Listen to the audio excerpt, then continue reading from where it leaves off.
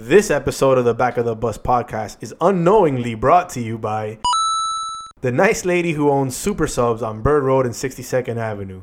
Because she's living proof there really are nice white people. I missed the bus. I missed the bus. I missed the bus. Welcome, everybody, to the Back of the Bus podcast. Welcome back. Welcome Really. back this time for We sure. are alive. We have survived. We want to thank you guys for being patient and waiting for us to come back. I am Half. He is Black across the table from me. Remember, you can always catch us on any of your streaming areas, including iTunes, Apple Podcasts, Google Play, Pocket Cast, Podbean, and every new episode goes up on SoundCloud because we don't want to pay SoundCloud. That's right. And this is our first non-Game of Thrones episode, so it's going to be a little weird. It will be a little bit weird. It's like looking at your first girlfriend naked when the lights are on and you're only like 15. And you're just like, oh, this is awkward. Yeah, but then it stays awkward. Doesn't get any better. Nah, never gets any better, guys. But in this particular instance, I think it will get better. Exactly. So we survived Irma. There are a few things we learned from Irma. There are a few things we'd like to change from Irma. But we are not part of the crew who wanted to sue FPL. That we were talking about that a little bit before we went on the air or whatever. So if you guys haven't heard, the folks in the Pinecrest and Coral Gables area are suing FPL because they didn't get their power back in a timely fashion. Apparently, we all pay into the power company some sort of fee or some shit like that. You were talking about? Yeah, it's some sort of get ready for disaster fee. Everyone pays for it.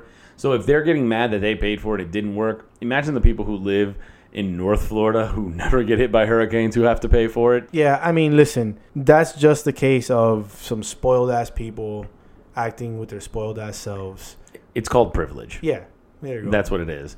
FPL released a statement, and it was really shady. And it just said, we're not going to let them bully us into having us turn their power on before everyone else. Didn't your folks used to work at FPL? My mom retired from FPL, Okay. and my father and stepmother are still employed by FPL. Okay, cool. But they don't give me any money, so I am not beholden to them, and I can speak my own mind. Cool, for sure. This isn't a Russia-Donald Trump thing. Well, yeah. But I am an FPL kid, so everything I ever grew up on was brought to you in part by FPL because their money, every meal, their money T-shirt went that to you wore to feeding me school. and giving me everything I have in life. So thank you, Miami, for keeping half alive so that we can do this podcast. basically, Appreciate it. yeah, Thanks. it's awesome. Thank you for needing power. So here are a few of the things we learned. We're good. Our houses are safe. However, we only got hit by maybe like Cat 1 style winds. It wasn't a big rain event, so not a lot of water. Regardless of what you may or may not have seen of Brickell, how it flooded, that was storm surge. It got out of there pretty quick, came in, left. Not a lot of damage there. We did learn a few things.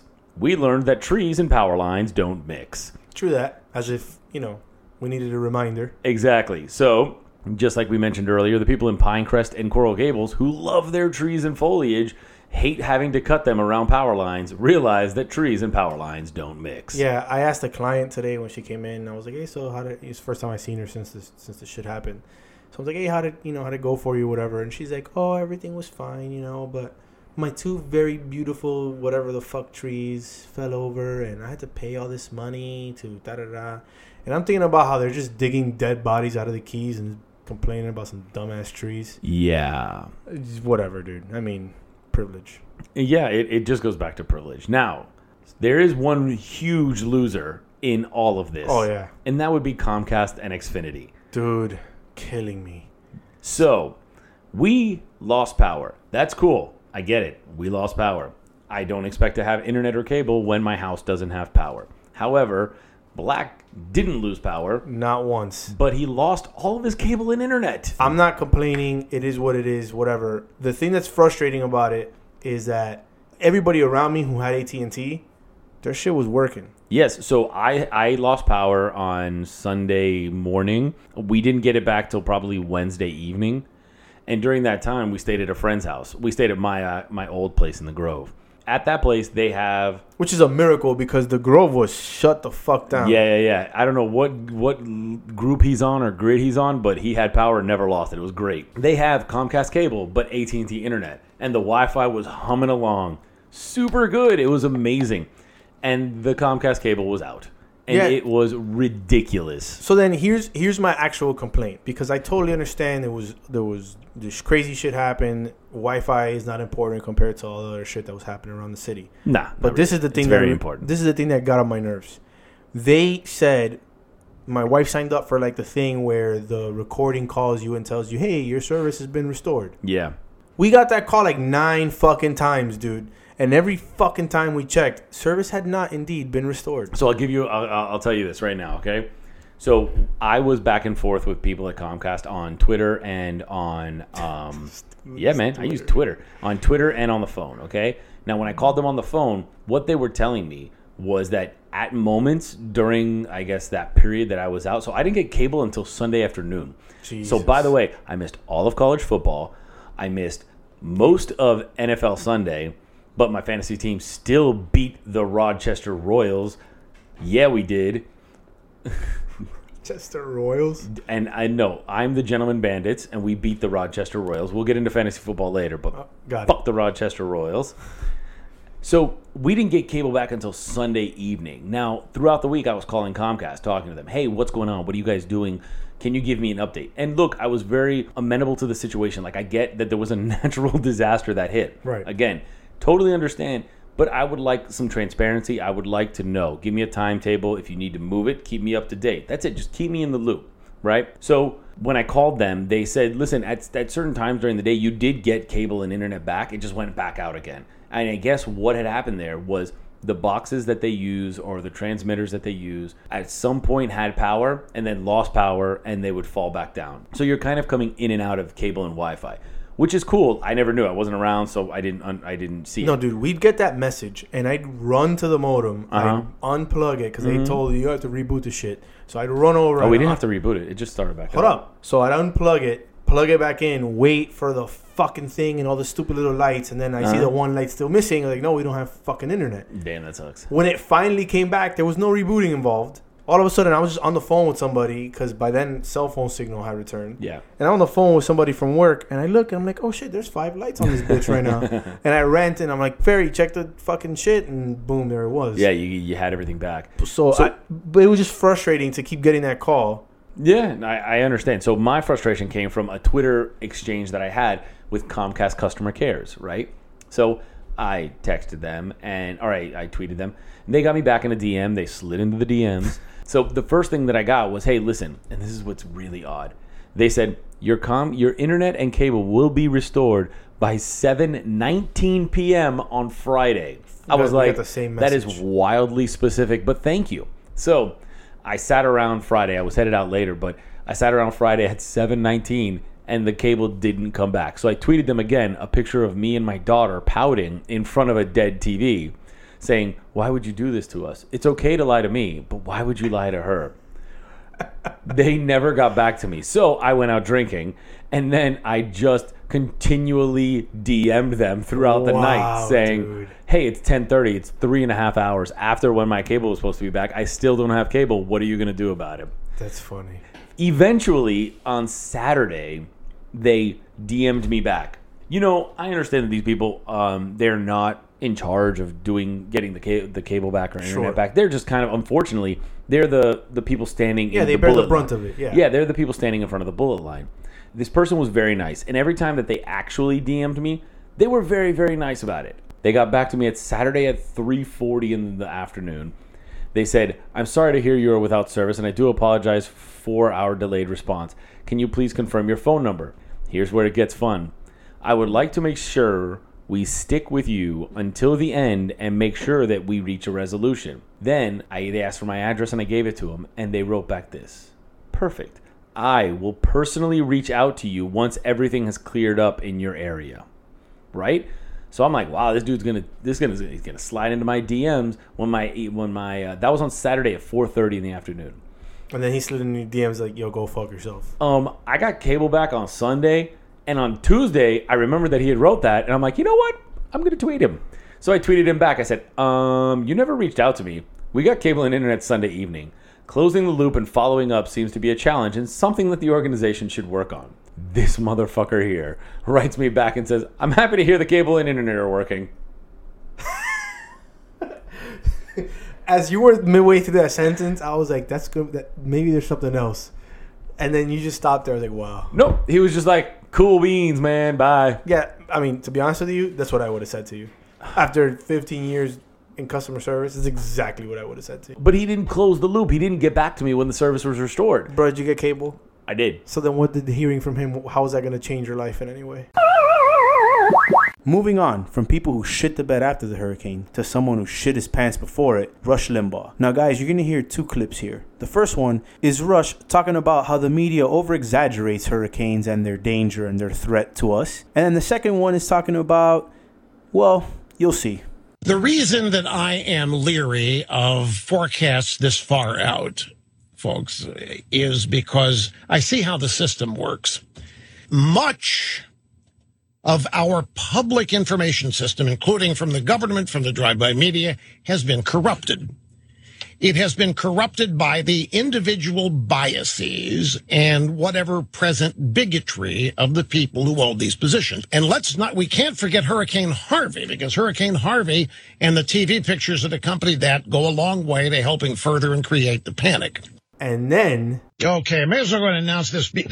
I'm not going to get into details because of the security nature of things, but it turns out that we will not be able to do the program here tomorrow. We'll be on the air next week, folks, from parts unknown.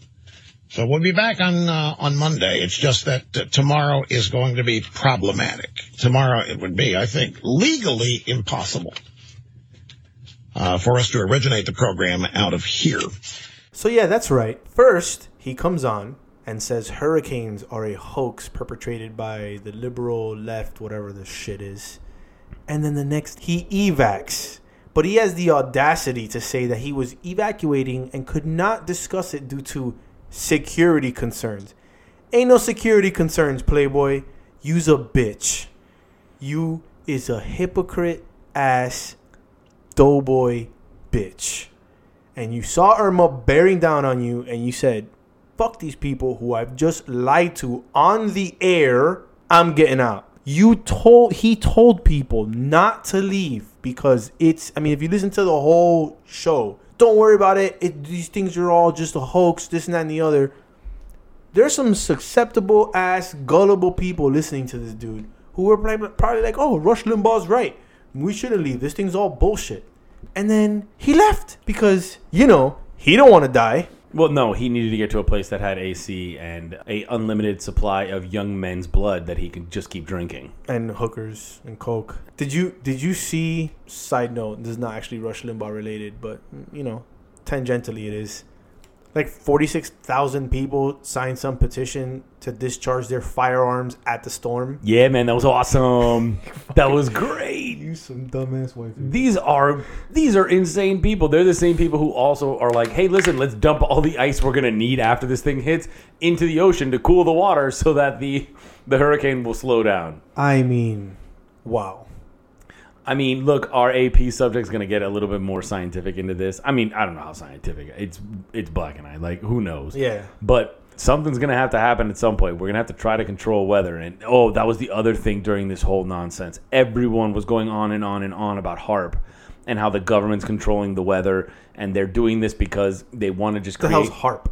HAARP is this satellite station that's over in Alaska. Okay. And it shoots radio waves into the air. And what the conspiracy theorists are saying is that it shoots these kind of dense radio waves into the air that it moves parts of the atmosphere, which then move the jet stream, which then cause... Basically, we have an actual living, breathing DC Comics villain in real life. Yeah. We have the Weather Wizard. Yeah, and then we have Lex Luthor who deploys the Weather Wizard yeah. to then go cause massive havoc and panic and... Exactly. Wind and rain. Yeah. Exactly. Fuck. You mentioned earlier about this HAARP station that apparently controls the atmosphere. Yeah. We want to kick off the show like we always do with a quick run through the news items that caught our attention over the last couple of weeks. There's been a lot going on, obviously, aside from the hurricane. We're not going to be able to get to everything. We do want to get to the stories that caught our attention before they burn up in the news cycle in a segment we call... the atmosphere. Last time we were here, we were talking about Giancarlo Stanton and the monster dongs he hits. And then We cursed him because he stopped hitting dongs. Yeah, he was at 50. He'd hit 52 that night, I Uh-huh. believe, and now he's only at 55. Mm-hmm. So he's hit 3 jacks since we last discussed it. And it's been almost 2 weeks. Yeah, it's been 3 weeks? Yeah, almost 3 weeks. Yeah. So he's on pace now for 60. So he's still got a shot, but that's very day-to-day dependent. If he goes, 1 game, 2, there's only 12 games left, if I'm not mistaken. Yeah. So, that pacing number changes dramatically day by day. So And I don't think he hit any today.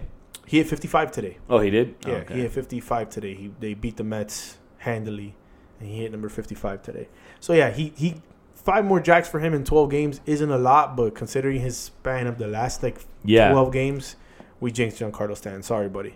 You know what we're going to do? We're going to reverse jinx it. That's right. Giancarlo Stanton's not going to hit another home run all season long. There you go. Not another one. Not a single home run.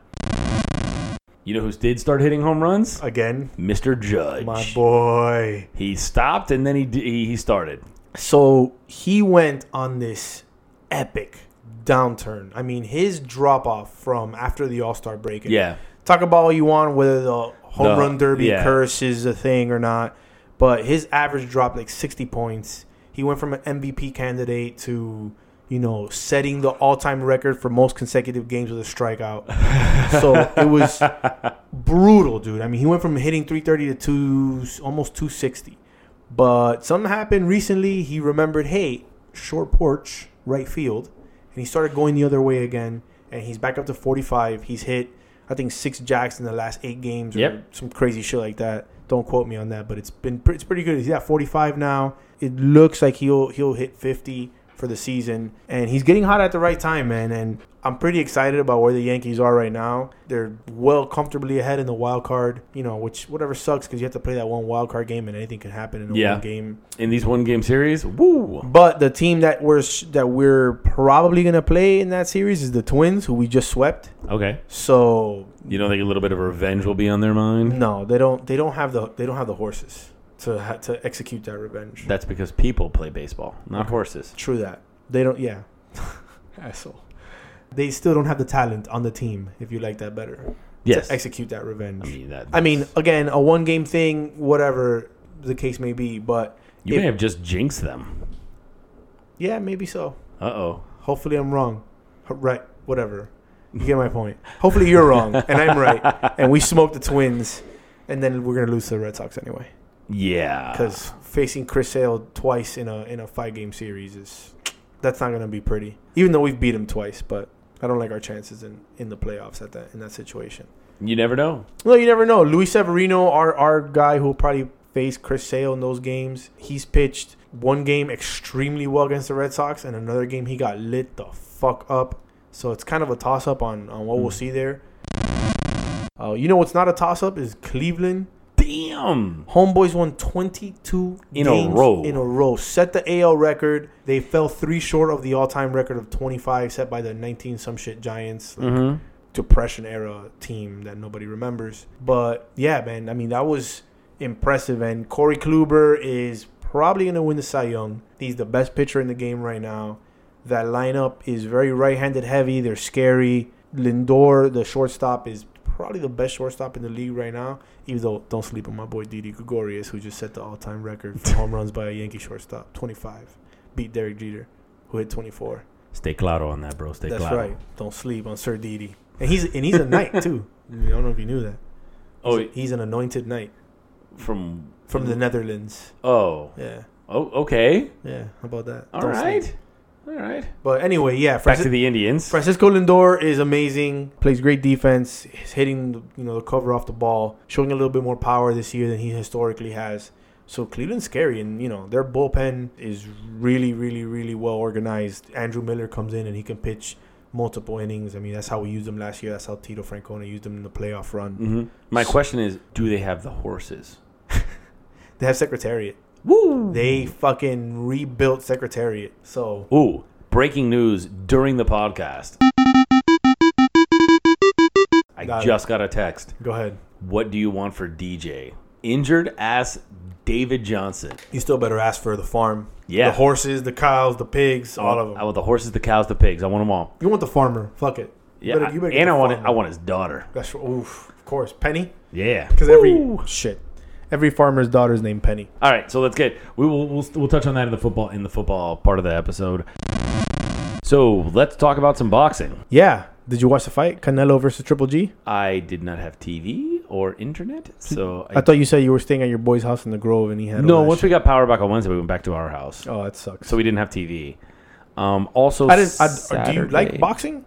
Not really, but Saturday was the UF Tennessee football game, and UF won on a Hail Mary pass that destroyed my weekend. I was at a friend's house. Oh, Yeah, and so then we went to Lincoln's Beard to have some beer. and drawing your sorrows while your wife celebrated because she. No, my wife is a a UT graduate, and they lost on a Hail Oh, that's Mary. right. So we were there. Oh, you don't like Florida either because you're a fucking UM. I'm a FIU fan. Oh, a few. Yes, and Tim Tebow one time decimated my team. So we went to Lincoln's Beard, we drank beer, and then we went home and we just fell asleep. We were just really tired. We had the baby and we were just all tired. So I didn't get to watch the fight. I woke up though, and they said it was a draw, and I immediately realized you can have a draw in boxing. Yeah. I How did about not know that. How about that? So apparently it was a draw, which would really piss me off, man. So I watched the fight. I'm a big boxing fan. My pop schooled me on boxing since I was a kid. When I was really young, I hated it. And then I remember when we started coming down here for the summers when he was already here and I lived in New York, he'd make me watch Tuesday night fights with him that used to come on right after Silk Stockings on USA. And he schooled me, and I really grew to like it. Julio Cesar Chavez was my favorite fighter when I was a kid. Probably still my favorite fighter of all time. But I'm a huge Triple G fan. I always liked Canelo also. Going into this fight, I thought Triple G would win just because his knockout power is insane, and Canelo had to come up to fight him at his weight. I thought maybe that would slow Canelo's hand speed a little bit. It did not. Spoiler alert. They fought a good fight. It was Canelo did his thing. He counterpunched. That's kind of his style fight. He can be aggressive when he wants to, but he was respectful of Triple G's power. He kind of ducked and dodged a little bit more than I would like. I mean, he wasn't quite Mayweather trying to Usain Bolt around the ring, but he didn't stand there and trade with Triple G that much. Okay. That being said, I had Triple G winning 7-5. Okay. I thought Canelo probably took the first 3 rounds. Round 2, you could have given it either way. But then 4 through 9 were all Triple G. I gave 10 to Canelo, 11 to Triple G, and 12 to Canelo. So that gives you 7-5. Which, if you take the exact round scoring, that's how one judge had it. Another judge had it a draw, which I could understand. The controversy here is the other judge, this lady named Adelaide Bird, who scored the fight 10 rounds to 2 for Canelo. And there is no way in any of the levels of the 7 blue hells that it went 10 Canelo rounds. run 10 rounds to 2 in that fight. I mean, I don't know what the fuck she was watching. So, of course, people start pulling up her record. And she's got these weird scorecards on a lot of these major fights. Like, she had Amir Khan beating Canelo in a fight where Canelo clearly outclassed Amir Khan. Does she know boxing? Yeah, she's been a judge for 30-something years. Her husband's been a fucking boxing judge for 30-something years. It's all these people do. Supposedly, she trains the incoming new judges. Ah. But, dude, nobody saw that fight. De La Hoya is Canelo's promoter. And in the post-fight, they asked him. He was like, no, we didn't win 10 rounds to 2. In the post-fight interview, they asked Canelo, how do you feel about the fight? He's like, I won like 7 or 8 rounds for sure. So even he didn't think he won 10 rounds to 2. And this lady, I don't know what the fuck she was thinking. And the crazy thing is that the backlash of all this is that so many bookies in Vegas lost a shitload of money because they had to pay back all those. It's a push. Yeah. So they had to pay back all those bets. There was one sports book that took their biggest bet was $500,000 on Triple G. So And they have to pay that back. and they had to pay that back. So think about how much money casinos lost in Vegas that day with that fucking fight. So the lady, she was not suspended, but she was benched for the foreseeable future by the whatever the executive head of the judging commission. I don't know what the fuck the position is. He said, everybody's got a bad day. That was his bullshit reasoning. Everybody's got a bad day, but yeah, she was a little wide. She wasn't a little fucking wide, dude. All right? God. She was fucking like, what the fuck was she watching, dude? There's no way. So the thing that's disheartening about that is that boxing is a niche sport at this point. Yes. The hardcore fans aren't going anywhere. No. But casual fans tune into big events like this, and if boxing wants to attract those casual fans, they can ill afford to have a judge who's so out of whack that it seems like there's something shady going on. Yeah, because then that lends to the credence that this is all staged because they need the ratings and because they want people to drive up interest, and that's not fair. And that they're trying to just make sure there's a rematch. You know, I heard a lot of people talking about how, you know, they wanted to make sure Canelo saved face because since he's the younger fighter and he's the future of the sport, you can't have him lose. But you couldn't really have Triple G lose either because his star power is just starting to, even though he's 35 already, his window's starting to close. Yeah. But they want to maximize at least the next 2 or 3 fights. I try really hard to not buy into all that. I try to maintain the integrity of the sport, even if it's just in my head, because I enjoy watching it. Yeah.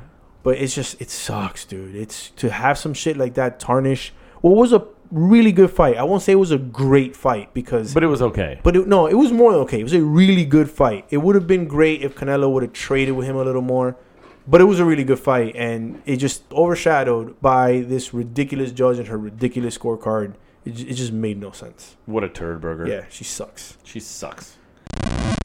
Someone who does not suck, as you heard maybe in the intro earlier, the nice lady who owns the Super Subs on Bird Road and 62nd Avenue. Dude, the first day that they reopened after the hurricane or whatever, Ferry and I went over there to go get something to eat because I wanted to drive by my branch to see what was going on.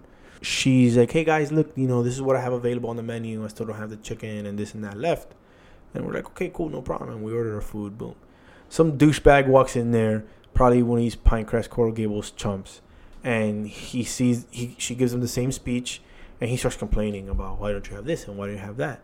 And she's like, oh, you know, we knew we were going to lose power and we didn't want everything to spoil. So we gave all our extra food and shit to our neighbors so that they had, you know, supplies and shit. Because, you know, we knew in our area we were going to lose power at home. She didn't have to do that shit, dude. She went out of her way to give the supplies from her job, from her business that she's had for 30 some odd years, her livelihood. And instead of trying to salvage it or freeze it or whatever the fuck she could have done, and then giving you some frozen ass defrosted chicken breast and meat, she gave that shit away, dude. Do you know how much? What I mean, you would know better than I do what these food costs would be like. It would be pretty significant. It would. However, what I will tell you is that those losses can now be written off as losses so she can recoup them. And I'm not saying that she's going to. I'm not saying that was the whole point, right? But yeah, you're looking at a nice little chunk of loss. However, when you look at it from a business point and from a human point, you're going to lose it anyway. You might as well just give it to somebody who maybe has the capacity to hold it and then can use it to help themselves out during this time of need. I mean, and it's really sweet, man. We had a lot of people who did that. There have been thousands and thousands and thousands of pounds of ice and water and food and everything just being donated all around the city to different areas. And you know what? It's nice that they're doing it right now. I get it. You know, a lot of the times people like to donate and give during the holiday season. It makes them feel better. It's called the warm and fuzzies that they get. It happens in these other times, these times of disaster, these times of need. And it shows that we're still human in the end.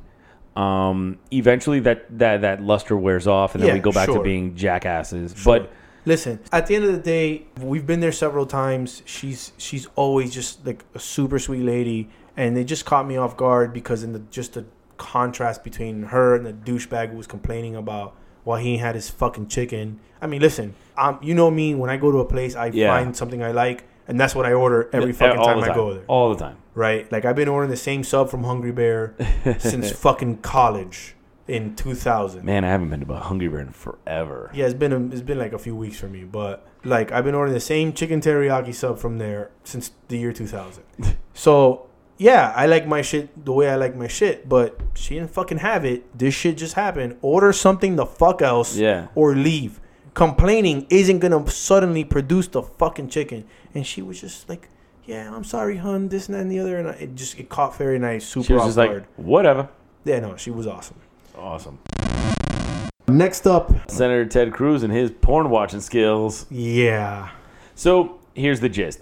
Senator Ted Cruz, his Twitter account, because we won't say that it's him, alleged him, but it's his Twitter account, liked a porn tweet that was sent out by a porn studio advertising a movie. Scene or whatever. Scene, yeah. And, everyone kind of ran with it. And it was funny, for a couple days. Cruz has said that they have identified the person who liked the tweet himself, and it will never happen again, and that they're not going to fire the person because it's pretty hard to fire yourself. They will just go on from there. That they're not going to give out the name because everyone knows it's him already, and they don't want to embarrass that person. The hypocrisy of all this is that he's one of those first people who's going around. Yes. He tried to have sex toys banned. Yeah, he did. Like, What the fuck? Politics or hypocrisy. Just, that's all it is. What the fuck? Sex toys? Here's the thing I want to know. What did he search to try to get to that thing? Because he wasn't following the Twitter handle. Peep the hotness real quick because, I'm an aficionado.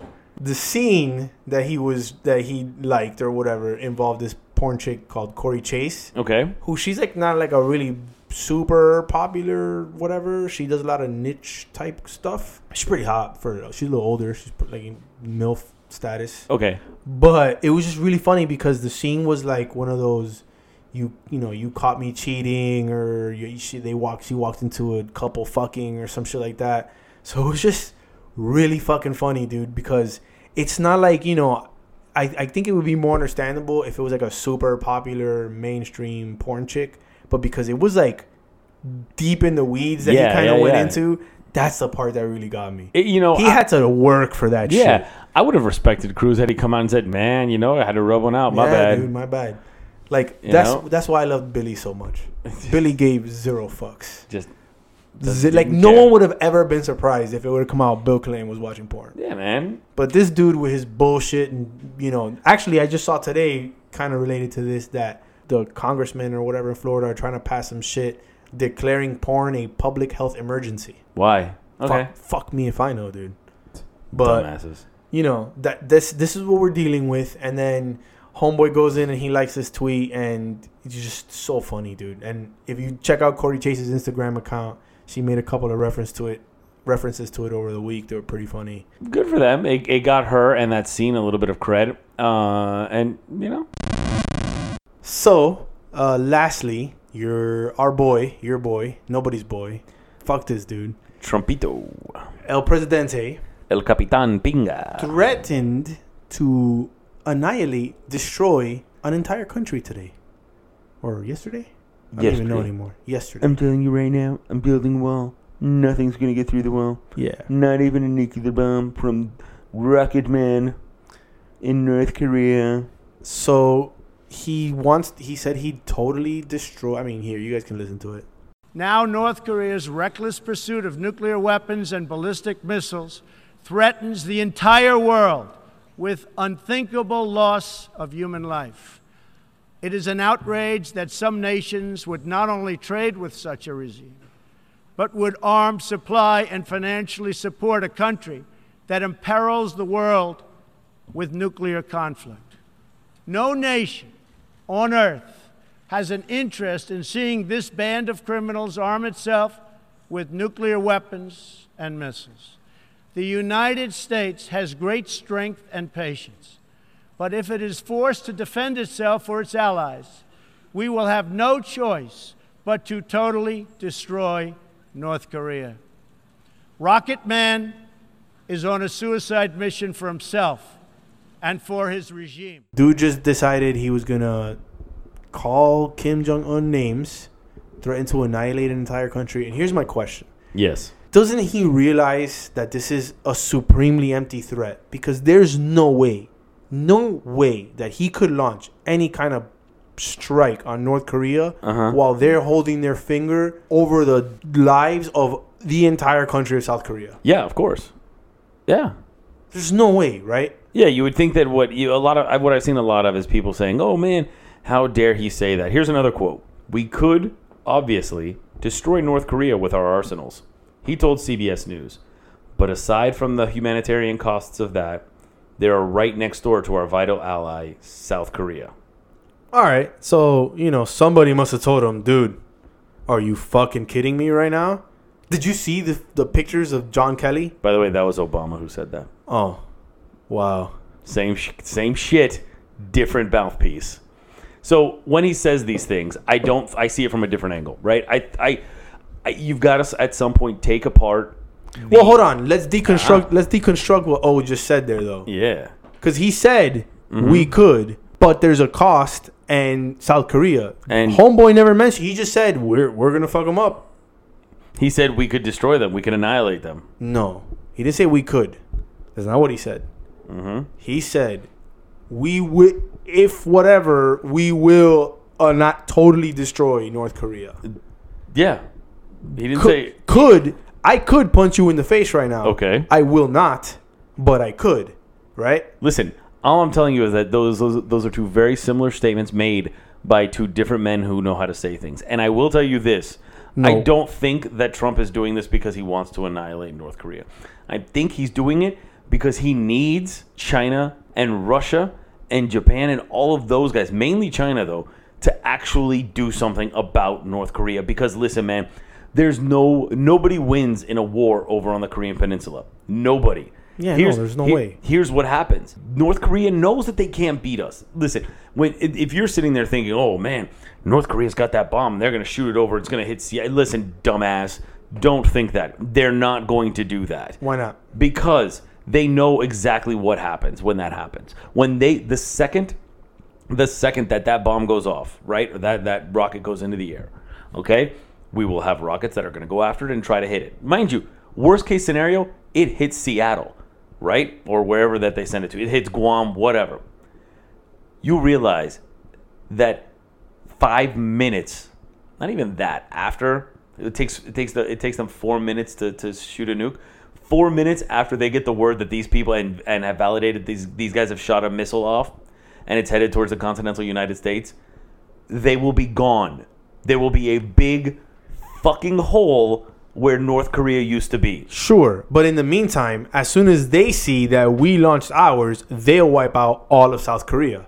They can do their best. No, they can wipe out all of South Korea. It's not in the best interest of North Korea to do any of this. What North Korea needs. I agree. You're applying logic to two people who are as far from logical as we've ever seen run a country. Okay, and in our lifetimes. Okay, but what you're also taking, what you're not accounting for, is the fact that these people want to continue to live. This Kim Jong-un guy wants his regime to keep going. He wants that kind of legacy that his father had and his grandfather had, right? By shooting nukes, you don't get that. However, by wagging your little dick and saying, yeah, listen, we have these nukes, you do get things that, whether it be humanitarian aid because you ran out of food or stuff like that, you do get things done. So you think he's doing this to get concessions of some sort? Yeah, man. They're not in this to try to start a nuclear war, and that's where I get a little bit annoyed with the media. They're not in this to start a nuclear war. Nobody wants a nuclear war because essentially what would happen is a domino effect that would end half the life on this planet. And regardless of how crazy you think some of these leaders are, look, there is a part of them, and in every human, there's a part of survival. Yeah, self-preservation is a thing. I agree with you 100%. And that's what's going to happen. But I also know ego's a thing. And their ego will tell them, well, I have a bunker, I got shit, whatever, I'll survive, fuck everybody else. That's the part that I think you're leaving out of the equation. Is that DC, so they have a fallout shelter, so they don't give a shit if we get nuked or not. They're good. We're collateral damage. Mm-hmm. And I'm pretty sure crazy fuckboy over there has the same shit. So the issue isn't, they don't care about wiping out half the life on Earth. The only lives they care about is their own. I don't have the confidence that you have. I've got the confidence. That these people give a shit enough not to do this shit. Because I've got confidence. They're like kids with these fucking toys and they can't fucking wait, dude. It's like when I was 16 and I get a new video game, I couldn't wait to get home to tear open the plastic. I had to tear open the plastic and read the little book. You know, it sucks that the little books don't come in the games no more. God, you're such a nerd. Like, that shit was such a great feeling. You're such a fucking nerd. But that's how that shit was. And that's how these guys are. Okay. All right. If you one day, boys and girls, wish to be president of the United States, assuming the United States still exists, we don't want you to be a moron the way our current president of the United States is. So grab your pencils, your notebooks, sit down. It's time for AP class. All right. So we are going to talk about something that is near and dear to our hearts, climate change. Now, listen, we're not going to call it global warming. We're going to do our best during this whole thing to not call it global warming. Why? Because it's all about how you market something, right? So for years, climates have been changing, right? The climate of this earth has been changing. But then when you had a very left-wing liberal media and, Al Gore start talking about global warming, you all of a sudden anchored that phrase down to being immediately hated by a certain group of people, whether it be the Republicans or whatnot. Climate change is a real thing. The climate changes over eons, over thousands and thousands of years. The Earth's climate has changed over thousands and thousands of years. Now, there are, and I have met, two types of people when it comes to climate change. There are the people who do not think the climate is changing and that the Earth is not getting warmer and cooler, or warmer or cooler. And then you have the other people who believe that the climate is changing, but that we can do nothing about it. Now, the more frustrating of those two groups are the people who feel that the Earth isn't changing climates, right? They're the ones who, and this is what I believe that most of America thinks that group of people are. We're going to, we'll call them that group of people, but we know who they are. They're the more right-winged, right-leaning individuals. So we kind of want to wrap all of them up into that. They don't even believe in climate change, when that's not the case. A large majority of those people believe in climate change, but they believe that it's just something natural that we can't control. Okay. And so all of these emissions and everything else, sure, you can do that, but there's no point in spending, and this is what I've gotten, there's no point in spending billions and billions and trillions of dollars trying to curb climate change if it, no matter what you're going to do in 1,000, whether it be in 100 years or in 1,000 years, we're going to go through a hot age. Because we go through hot ages, we go through cold stages. Okay. All right? Sure. Oh, what do you mean, sure? I tend to believe a little bit of that. I tend to believe some of that science. So let me ask you a question. Okay. You take a shit right now. Yes? That'd be weird. I'm in your bedroom. You would, but you take a shit. Okay. You take a shit right now. Okay. Do you wipe your ass? I do. Okay. Yes. Why? Next time you take a shit, it's just going to get dirty again. Yeah, you're absolutely right. Okay. But so I also don't want it to get crusty, and I don't want to walk around with it. All right. Well, there you go. At some point, I will take a shit and not wipe my ass. You have to weigh short-term and long-term. It doesn't matter if 100 years from now it may or may not happen anyway. It's actually happening right now. No, so I'm not saying that it's not happening. I'm saying that it's happening. So, okay, so then if you can do something to help curb it right now, or that may potentially do so, what is the harm? You're spending trillions of dollars on shit anyway. Do you think digging for oil is free? Just take the money you put in digging for oil and put that shit into solar panels. Same result with no fucking side effects. It's not that complicated. It's not as efficient, but yes, sure. You don't get the same amount of power from solar panels that you do from that nice crude black oil. Yeah, but you know what else you don't get? 9 fucking earthquakes in the last week over 5.0. Yeah, but that's not from oil. How the fuck do you know? Let me ask you a question, because this is my take on it, right? Okay. The planet we live on do you consider it a living organism? More or less, yeah. Why not? Okay. So, do you think that the largest living organism that we have any kind of contact with won't have a market correction the way everything else has a market correction? So you think it's cool that we can just keep digging into it and throwing shit in the air and all the crazy shit that we do, and it's not at some point going to be like hold on a second and correct itself? That's that's what I believe is happening right now. All these crazy storms and all these crazy earthquakes, it's the earth doing a market correction on all the shit that happens to it on a daily basis. If there was one thing I liked about the Matrix movies, if there was one line I liked about it, was when Agent Smith said, "We are a fucking virus, dude. We are a virus on the planet.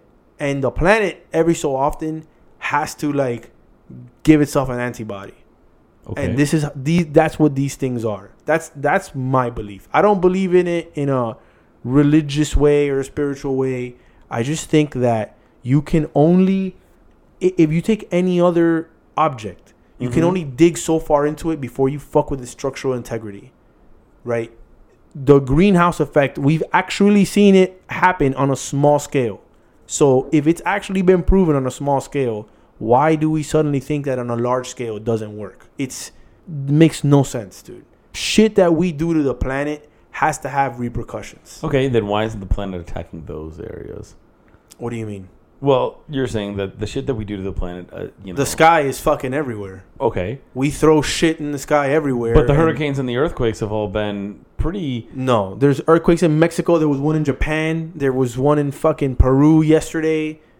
There was one in Cali.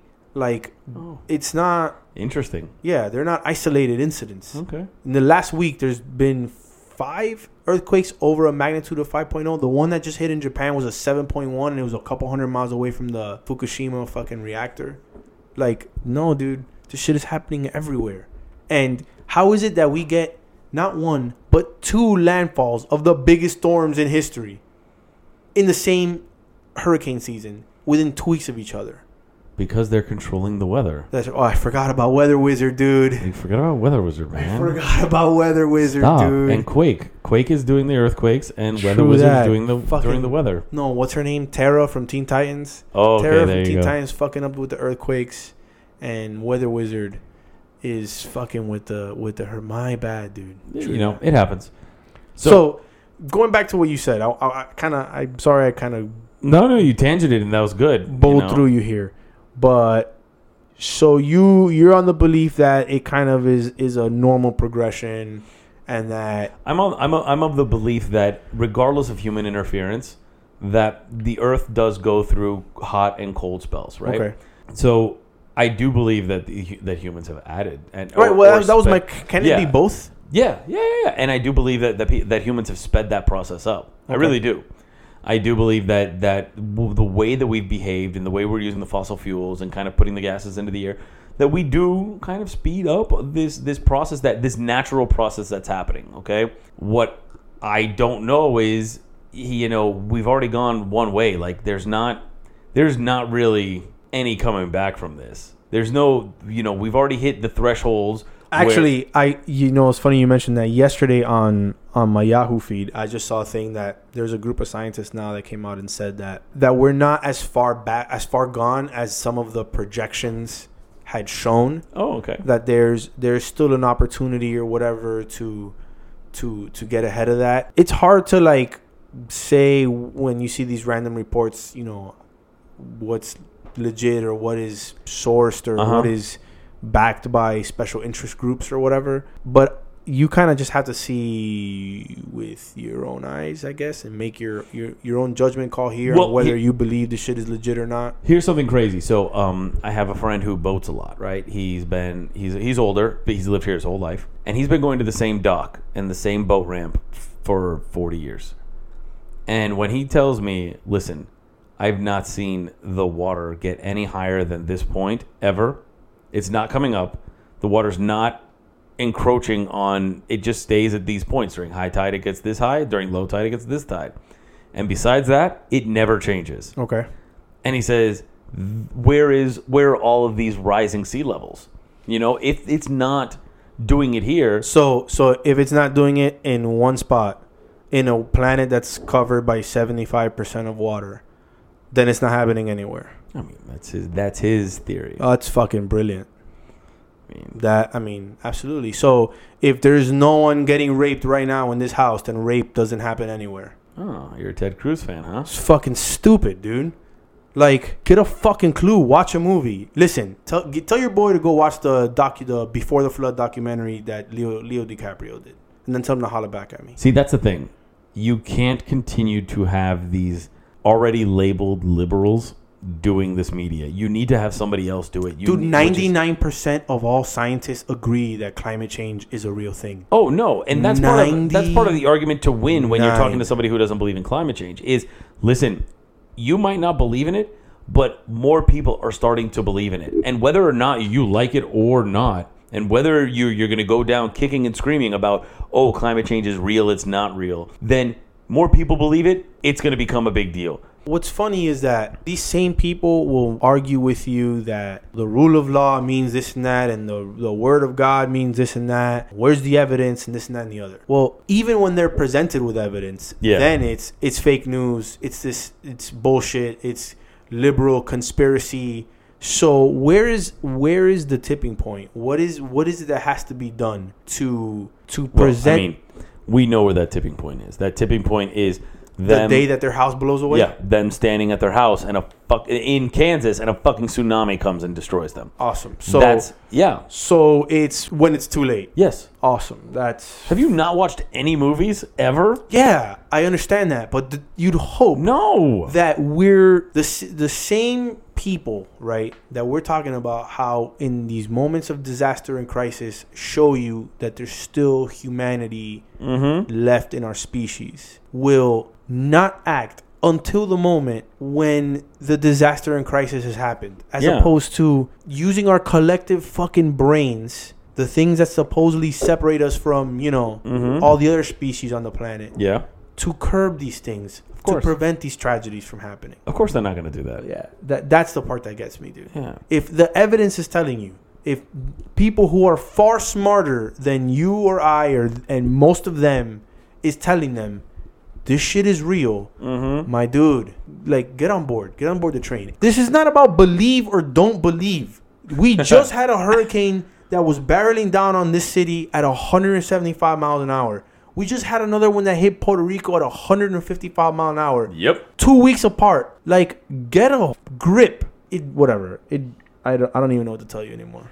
Good. Eventually, there are going to be a number of people that are going to gravitate towards it being the truth, and we need to actually do something about it, or try to do our best to do something about it, that it's just going to become the thing. So we just have to wait until it outnumbers.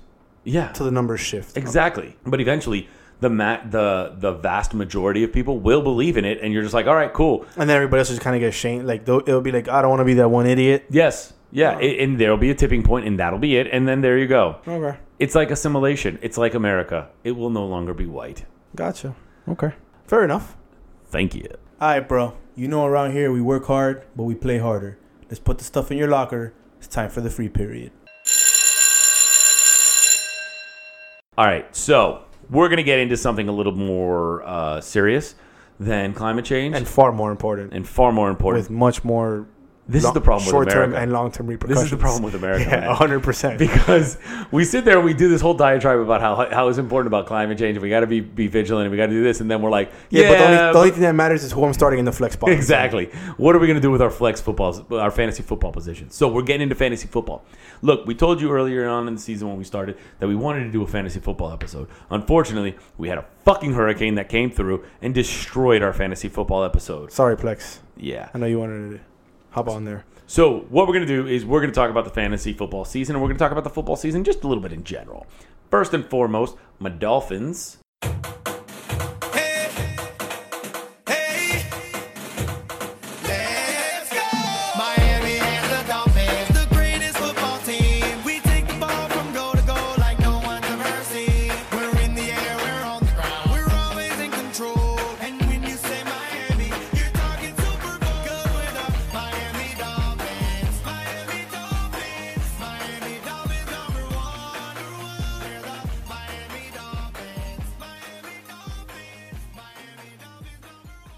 Pulled out a squeaker on Sunday. Woo!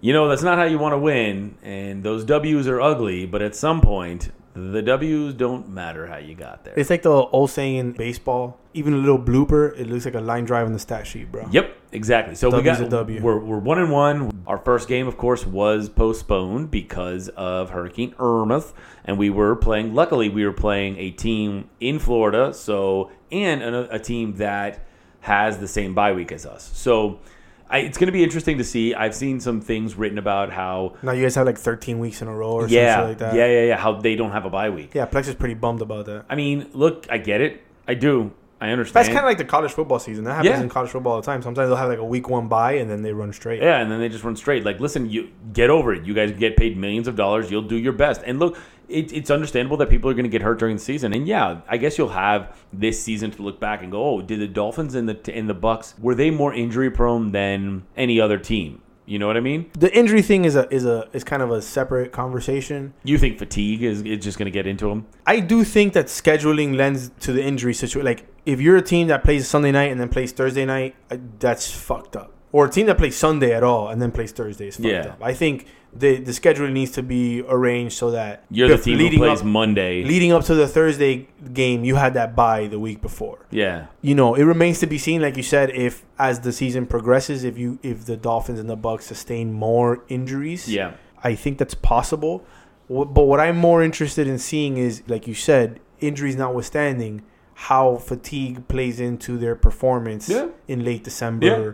You know. But and here's the interesting point that I thought about.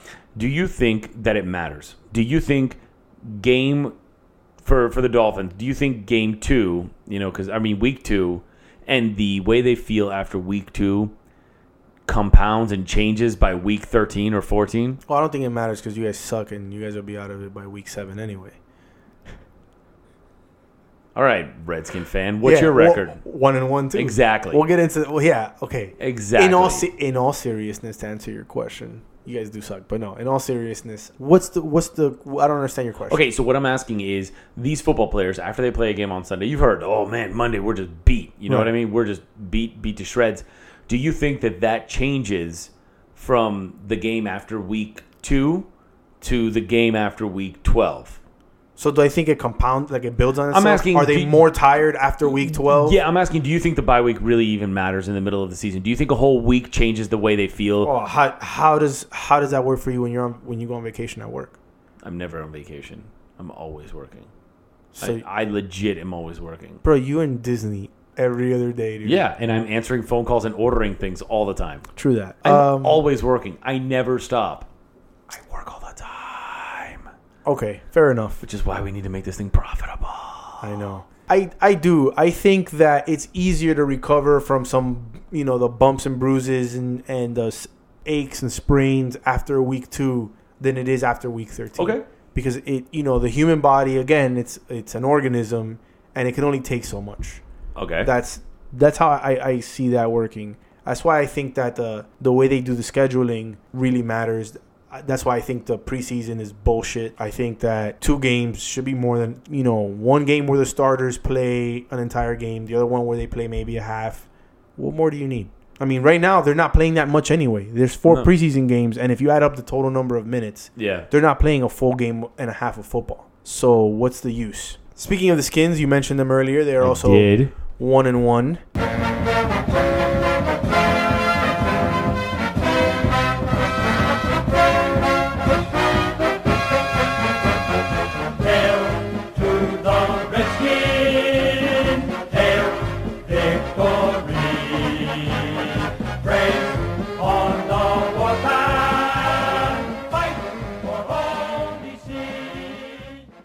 We lost in horrifying fashion in week 1 to a team that we've controlled pretty easily in the Kirk Cousins era, Philly Eagles. I still can't believe Kirk Cousins is your fucking... Oh, yeah, no, for sure. Because, Jay Cutler. Jay Cutler is so amazing. Bro. I'd rather have Kirk Cousins than Jay Cutler. Give me the pen, please. Jay Cutler's going to be our this year's Chad Pennington. Watch, we're going to go... Jay Cutler is El Terrible. Nah, dude. We're not gonna go to the ship, but we're gonna go to the playoffs with him. He's gonna be. You're not gonna come remotely close to the playoffs. Dude, we will. No, not even close.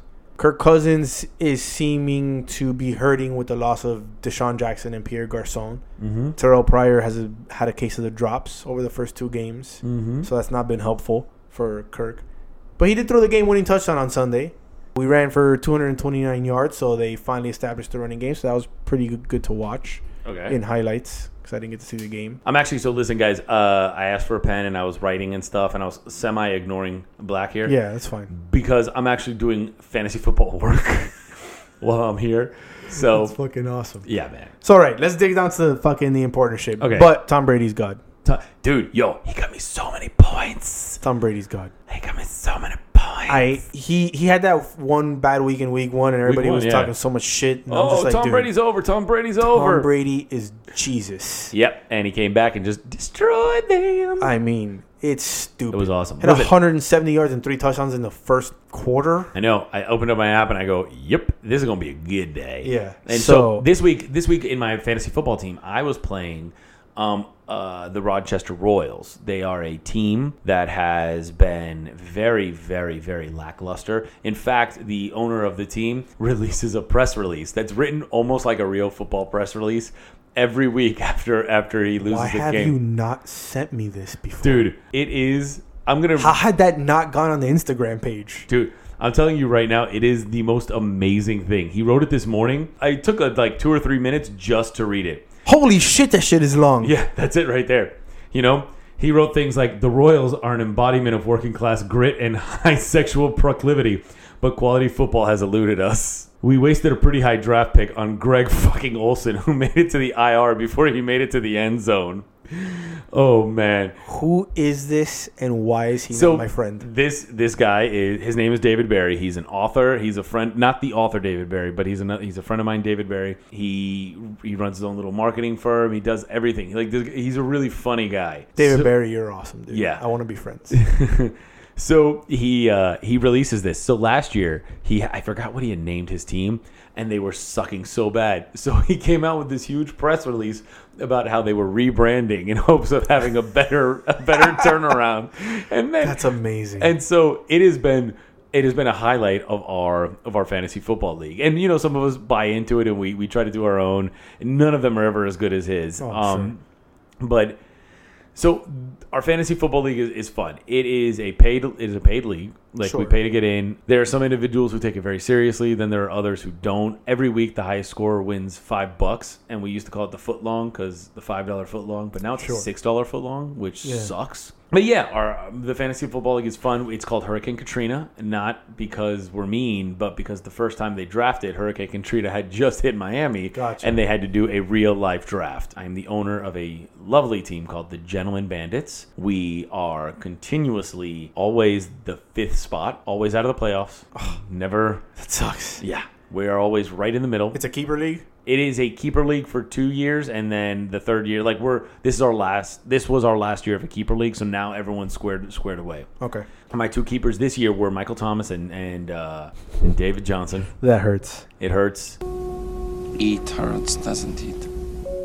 Each year the last couple of years, I've gotten the reputation in my fantasy football league of dropping a guy way too early and then he blows up. One of them was Freeman a couple of years ago. Devontae Freeman? Yep. Dropped him. Dude. Wasn't doing anything. I said, fuck this guy. Dropped him, and then he blew up. Good call. Yep. Real nice. Real good. So that's our league. It's real fun. We do what we can. And you're 1-1 so far? I am 1-1, and so I didn't initiate it, but I just approved a trade for who was it? Oh, I will be giving up Michael Thomas, and in return I will be getting CJ Anderson. Okay. Which I feel is a good trade. I needed some running back help. Right now my running backs are Leonard Fournette, Mike Tolbert. And jeez, and it's a 10 or a 12 team league. It's a 10 team league. Damn, and your backup after Fournette and David Johnson was Mike Tolbert? No, it was Mark Ingram. Oh, okay. So it was David Johnson, Leonard Fournette, Mark Ingram, and then Tolbert, who was way down there. I picked him because I thought he'd be the touchdown vulture, which he was that first game. He's not now. So, like I said, my wide receivers were better. They weren't, I had Dante Moncrief, I had Michael Thomas, I have Tyreek Hill, I have... Tyreek Hill's a stud. Yeah, man. Yeah, boy. So yeah, we're good. And you have Brady at QB. Oh, and I have Brady at QB, and then I have Dak as my backup for that 1 week that Brady's not going to play. So my tight ends are fine. I got... Who is it that I got? I got the fucking guy from the Vikings. Rudolph. Yes, I have Kyle Rudolph. And then I picked up some other dude. And then this year I'm doing something I haven't done ever. I am... streaming defenses? Streaming defenses. Okay. Don't care. Just going to keep streaming a defense. Get this. Both kickers, my drafted kicker was Janikowski. Me too. Who then went on the IR. And then I picked up the Phillies kicker who then went on the IR. Oh, that's funny. Yeah, so I'm kind of fucked there. So I did approve the one trade. I feel like it's decent right now though. Who is it? It's a veto league. Like they got to vote for the trades. Yeah, Okay. they'll vote for the trades. I did just get a text message, which is why I was writing stuff down, on what would I want for David Johnson. You know, he should be coming back in a couple weeks. 6-7 weeks, something Yeah, like it's that. fucking half. That's most of the fantasy football season. Yeah, now. but if you're looking at you're somebody who consistently makes the playoffs, having somebody down in that spot, just taking an IR spot and then bringing them in, who will come back, because right now the Cardinals just picked up CJ. Like, I understand, but having that David Johnson might be that boost that gets you into the championship or winning the championship. You know what I mean? Right. And that could very well mean your season. So he said, "What would you like for David Johnson. David Johnson?" So What'd you tell him? My battery was dying, and I had to write down his. No, we're gonna spitball this. My Okay. battery was dying, and so I wrote down his roster. I wrote down the guys that would be there. I will start from shittiest to least shittiest. Okay. Sanu. He has CJ2K, who I'm not. He has Fat Rob. All right.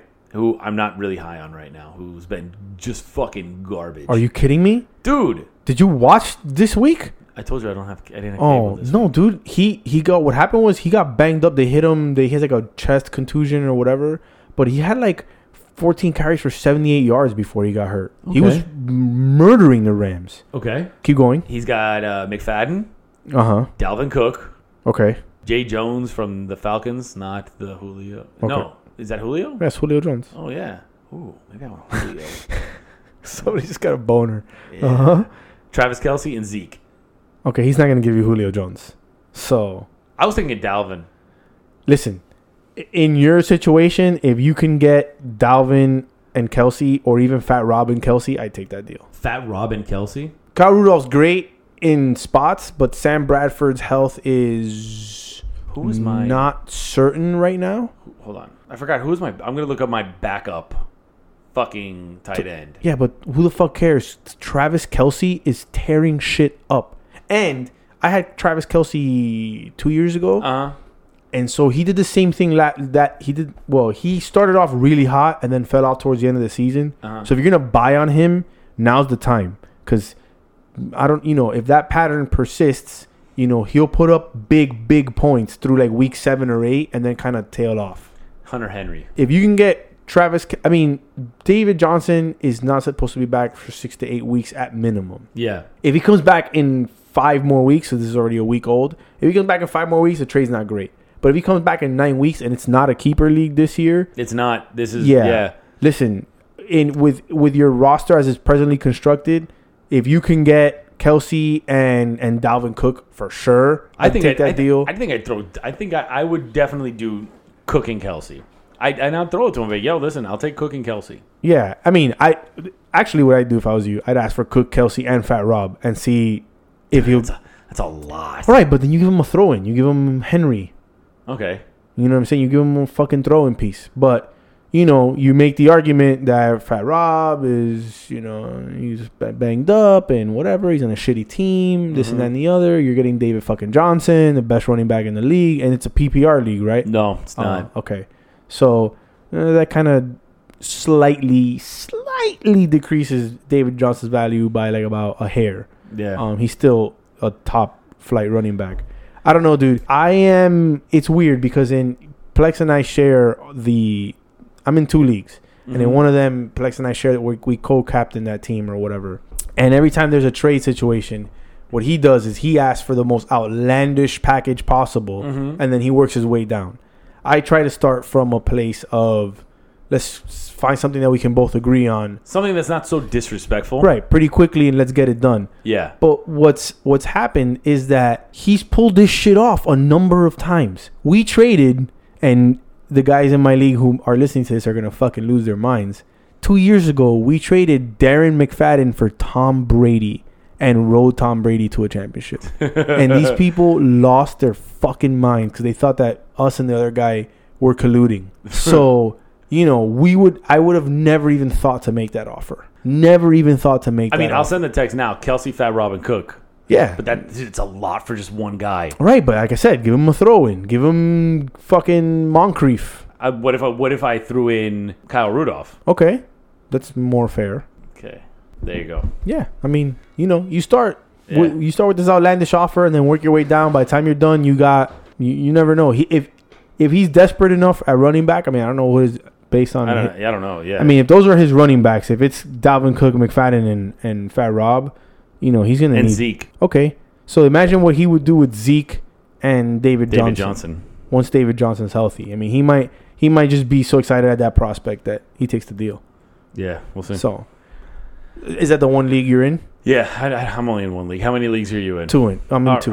All right, so let's talk about the one with you and Plex. All right, so the one that Plex and I are in, it's a 10-team league. It's non-PPR. Uh-huh. It's a two-keeper league. We got in the league 6 years ago now. We won twice so far. Nice. The guy who won the last year, he's won back-to-back.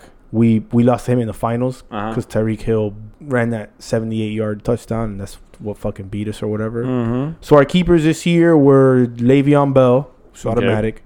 And then we were tossed up in between Brandon Cooks and T.Y. Hilton. Uh-huh. We went with T.Y. Hilton. That's looking like a mistake. Dude, right that now. Andrew Luck, did that not worry you at all? So we found out about the Andrew Luck thing the day keepers were supposed to be announced. Oh. So right before we called the commish or texted the commish to tell them what we were gonna do, we had that discussion really quick, and then that was also when Amendola went down. Yeah. So Brandon Cooks' value was even higher potentially. So we kind of went back and forth on it, but T.Y. had such a monster year last year that it was hard to turn him away, because if Luck's thing was 2 weeks or whatever, then T.Y. would be T.Y. Yeah. No, I totally agree. He wrote back, "What the fuck, LOL." And then he wrote, "Cook isn't on my team anymore, but he was on the roster." So I was like, "Yo, I'll take Cook. Like, fuck it." Cook, what do you mean? He got rid of him? I guess he traded Cook earlier in the day. I just didn't see that. Oh, okay. That's pretty funny. Listen, man, you gotta start high. Yeah. No. If he's gonna leave it up to you to make an offer, as opposed to him just making you an offer, fuck that. Ask for some ridiculous shit. Yeah. Now you can go back to him and say, "All right, dude, well, make me a realistic offer if you think mine's so absurd." Yeah. And see what he gives you, and then go from there. I'd take Julio Jones. I just gave up Michael Thomas. He ain't giving you Julio Jones though. You don't think he'd give me Julio for just David? Straight up. As his team is constructed, I wouldn't do that if I was him. Because his wide receivers are kind of dependent on that one anchor. Yeah. I mean, whatever, dude, offer it. But see, just tell him to make you an offer and see what he says. Yeah. What the hell what the fuck? What? It's swipe, bro. You don't know about swipe? Swipe or no swiping, my dude. Swipe or no swiping. Get on your most efficient life, bro. Live your best life. Okay. Come on. So we kept Le'Veon and T.Y. Uh-huh. We drafted Fournette with our first pick. I don't know how the fuck he fell to us at 5. Wow. But we got him with the number 5 pick. My receivers are... All right, so I got T.Y., Chris Hogan, Larry Fitzgerald. 7-11, baby. And those were my picks at receiver. Tight end, we kind of... Oh, and Doug Baldwin. Okay. We kind of reached... I fucked up in the draft, and we kind of reached for Jordan Reed. So at that point, it was either Reed or Devontae Parker. Okay. And we went Reed just because his high end potential. His ceiling was higher. Yeah. But we have Kyle Rudolph as the backup. Oh, hey. So we're good with now you're trying to get me to get rid of Kyle Rudolph. And we have Derek Carr and Matt Stafford at quarterback. Derek Carr's gonna have an MVP season, bro. I think so. I mean, first week he was kind of meh, but this last week he put up 30 points. Wow. And we drafted Carolina's defense, but we're in the stream defense camp. Yeah. I'm solidly behind that strategy. It's really funny how drafting has changed over the years. Like when I first got in, it was running back. You like the first 4 rounds were all fucking running backs, and then you went wide receiver, and then quarterback somewhere in the middle. And some people still do it that way, but now you see people who, I mean, there are some who will take, depending on the quarterback, will do quarterback first, then wide receiver, or wide receivers first. Yeah, I mean, in this league, running backs is still like the premium shit. Yeah. Somebody did pick up Aaron Rodgers with their first pick. I think it was the last pick in the first round. Well, my third pick was Brady. Right. So, quarterbacks, those 2 quarterbacks in particular deserve to go up there. But if someone's picking fucking, Matt Ryan in the first round, if you look at the value difference between Matt Ryan last year and Kirk Cousins, it's not that much. Oh, yeah. So you can get quarterback help later. This week we picked up Cleveland's defense against Indy because Indy's got the worst offense in the fucking world right now. Uh-huh. And then then I'm in an auction league. I don't know if you've done an auction. No, draft. I've never done an auction. This is the league. most fucking fun thing ever. Yeah? The draft itself is so much more fun than that shitty ass regular snake draft. I definitely recommend you guys try that one year. That one's a PPR league. Yeah. We expanded to 12 teams this year. And that league's got a bunch of shit like you get 10 free moves during the season, but then every move after that's like $5 additional to the pot.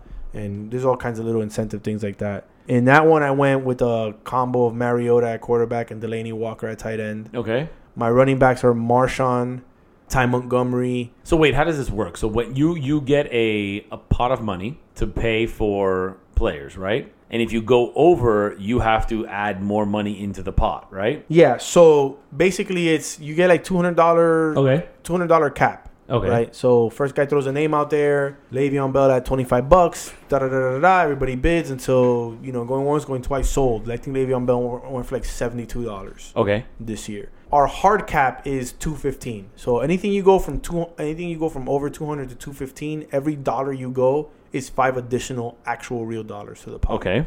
So I think I went over by $2 because I needed to fill out my team at the end there or whatever. Uh-huh. So my running back situation, I had Ty Montgomery, Marshawn Lynch, and Joe Mixon. Okay. Was my three-headed Monster, rushing attack. yeah.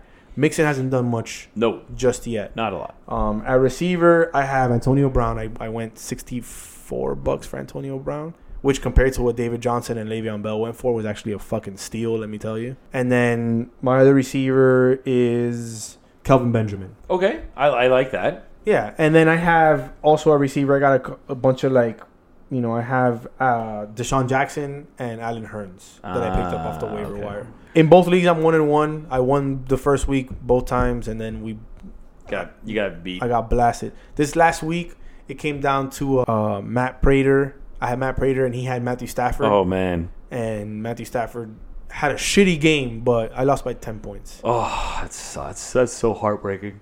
But yeah, that's where we at right now. If for you guys, if you're looking for some flex help this week, I recommend Rashard Higgins from Cleveland. Indy's defense sucks, and Rashard Higgins is now the number one option There you at go. receiver right now for getting hot Cleveland. takes over here. He got 11 targets last week. So if he's getting that many targets, he's worth a flex spot play against a shitty defense. So I'm being offered Fat Rob and maybe Thielen. Get the fuck out of here. For David Johnson? Yeah. No. He's like Fat Rob and Kelsey. That's the bottom line price. Because Fat Rob just banged up. You don't even know when he's going to play. David Johnson, I guarantee you, if you look at last season, I was pretty nearly outscored both those dudes. Yeah.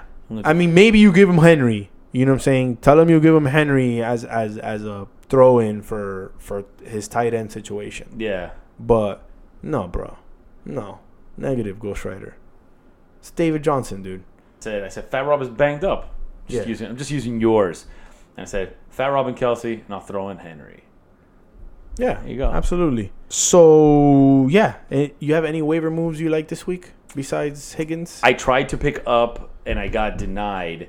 I tried to pick up... Who did I try to pick up? Some guy. Fuck it. It wasn't a big deal, though. Okay. Yeah. Honestly, I was looking through, and I was like, there were no big waiver moves that I was like, I need to grab this guy. I'm not a very reactionary person. I need to see...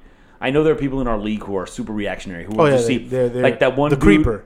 That's on Yeah. as soon as the waiver shit hits. They're on there. But going there's crazy. it's always that one dude who has a Shouts to breakout. D. Yeah, it's always that one dude who has a breakout weekend, and then you never hear from him again. And then that they this guy's got to be right there on the front of the waiver wire. I've got to get him. And then he plays him the next week. Or the worst part is that you pick that guy up off the waiver wire, and then you just let him sit there. And you're like, come on, man. Like, what are you doing? Just. So D's like that. He's like the guy who creeps on the waiver wire as soon as you can, and then he stays up to see who got who or whatever. He drafted. he had the first pick this year, and he drafted fucking Kareem Hunt.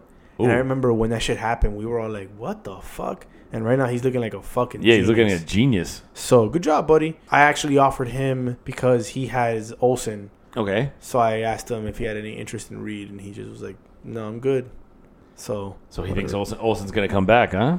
No, I think maybe he thinks he can stream tight ends. Streaming tight ends is a lot harder than streaming defenses, man. Yeah, I feel you. It's not as easy as, I guess. I picked up Alex Smith also in the auction league on waiver just because Mariota's been slightly disappointing. Alex Smith is always a smart play, man. I know people aren't. He's not the flashy play, but he's a smart play sometimes. Well, this year he's been airing the ball out more than he ever has before. I mean, that first game he had a couple of plus 50-yard completions for touchdowns, which is out of character for him. So I don't know that I'll start him often, but this week I'm starting him because Mariota's got a shitty matchup. I think they're playing Seattle. Yeah. That's where we're at in fantasy, guys. You know, when we post on the show. Fantasy talk. Yeah. When we post on the Instagram page or in the email, hit us up. Let us know what your fantasy teams are like, what they're doing. If you have any waiver questions or whatever, let us know, bro. Yeah, you'll get Ray's actual good, thought out and reviewed and read up on opinion, and then you'll just get my blatant disregard for everything, and I'll just tell you to pick up Tim Tebow. Tim fucking Tebow. Yo, Jesus loves him. He does, but not as much as he loves Tom Brady. Oh, Tom Brady. Because I think Tom Brady's just Jesus. So I was at a sports bar right before the hurricane, and it was when it was the Thursday night game. The Tom Brady was playing, and I'm sitting at Sports Grill, and I'm there with a bunch of friends, and I'm just yelling, "Let's go, Tom!" And people are looking at me like, you're such a traitor. Oh yeah, dude. Miami people cannot stand that dude, bro. But I don't give a shit anymore. He's on my team, so I need him to score 1,000 points. Oh no, that's the beauty of fantasy football, is that it's just exactly. It's just like you don't. That's why I can't play fantasy baseball. Why? Oh, because it'll ruin. The 1 year I played it, I drafted Manny Ramirez. When he was still on the Red Sox, and it felt like every fucking time it was when they were playing the Yankees, and it was like, how can I be rooting for this guy to hit a jack or get this ribby? It'll mess you up in the head. It fucks me up. I can't do that shit. My Yankees is so severe. Ooh, maybe we turn that into an AP discussion one day about how fantasy football has changed men's mental capacity and how it hurts them sometimes. True that. I like it. Oh. Did I just get rejected? Let's see. No, I didn't get rejected yet. Hold on. We'll see. I'll let you know, though. All right, I'll keep you in touch. Ladies and gentlemen, that is the show for this week. We thank you for sticking with us. As always, you can catch us on the iTunes podcast, iTunes, Google Play, Pocket Cast, Podbean. Every new episode's on SoundCloud because we don't want to pay. And you can also catch us on Instagram. Instagrams. Back of the Bus Podcast. And you can send us an email. We got a ton of emails. Oh, I wanted to mention that towards the end. I hate doing it at the end, but you know what? Sometimes it comes in the butt. Ladies and gentlemen, last time we were here, we were talking about how we never got emails. And some of you dickwads sent us emails. I want to thank you, dickwads, and keep sending us emails. I think that's what we're going to call our fans now. Dickwads. Dickwads. Yeah. So, yeah, shots to War and Mike. Brady, and all of them, man. And They came through. That shit was mad funny. Yeah, it was funny. I just started seeing like little bloop, bloop, bloop emails. So that was really good. Guys, again, thank you for listening. You know where you can find us. The email, coincidentally, is backofthebusmiami@gmail.com. Yeah, that is the email. That we did not mention the email, I guess. Thanks for everything. We'll be back in 2 weeks. We'll let you know how the trades are going through. We'll let you know how our fantasy footballs are going. We'll have a nice AP for you. And we will keep you updated on everything that's going on in our lives through our Instagrams, man. And follow us there. And hit us up. Slide into our DMs. All right, bro. Later. Peace. See you next time. Rub me down with honey and throw me to the lesbians. Ooh.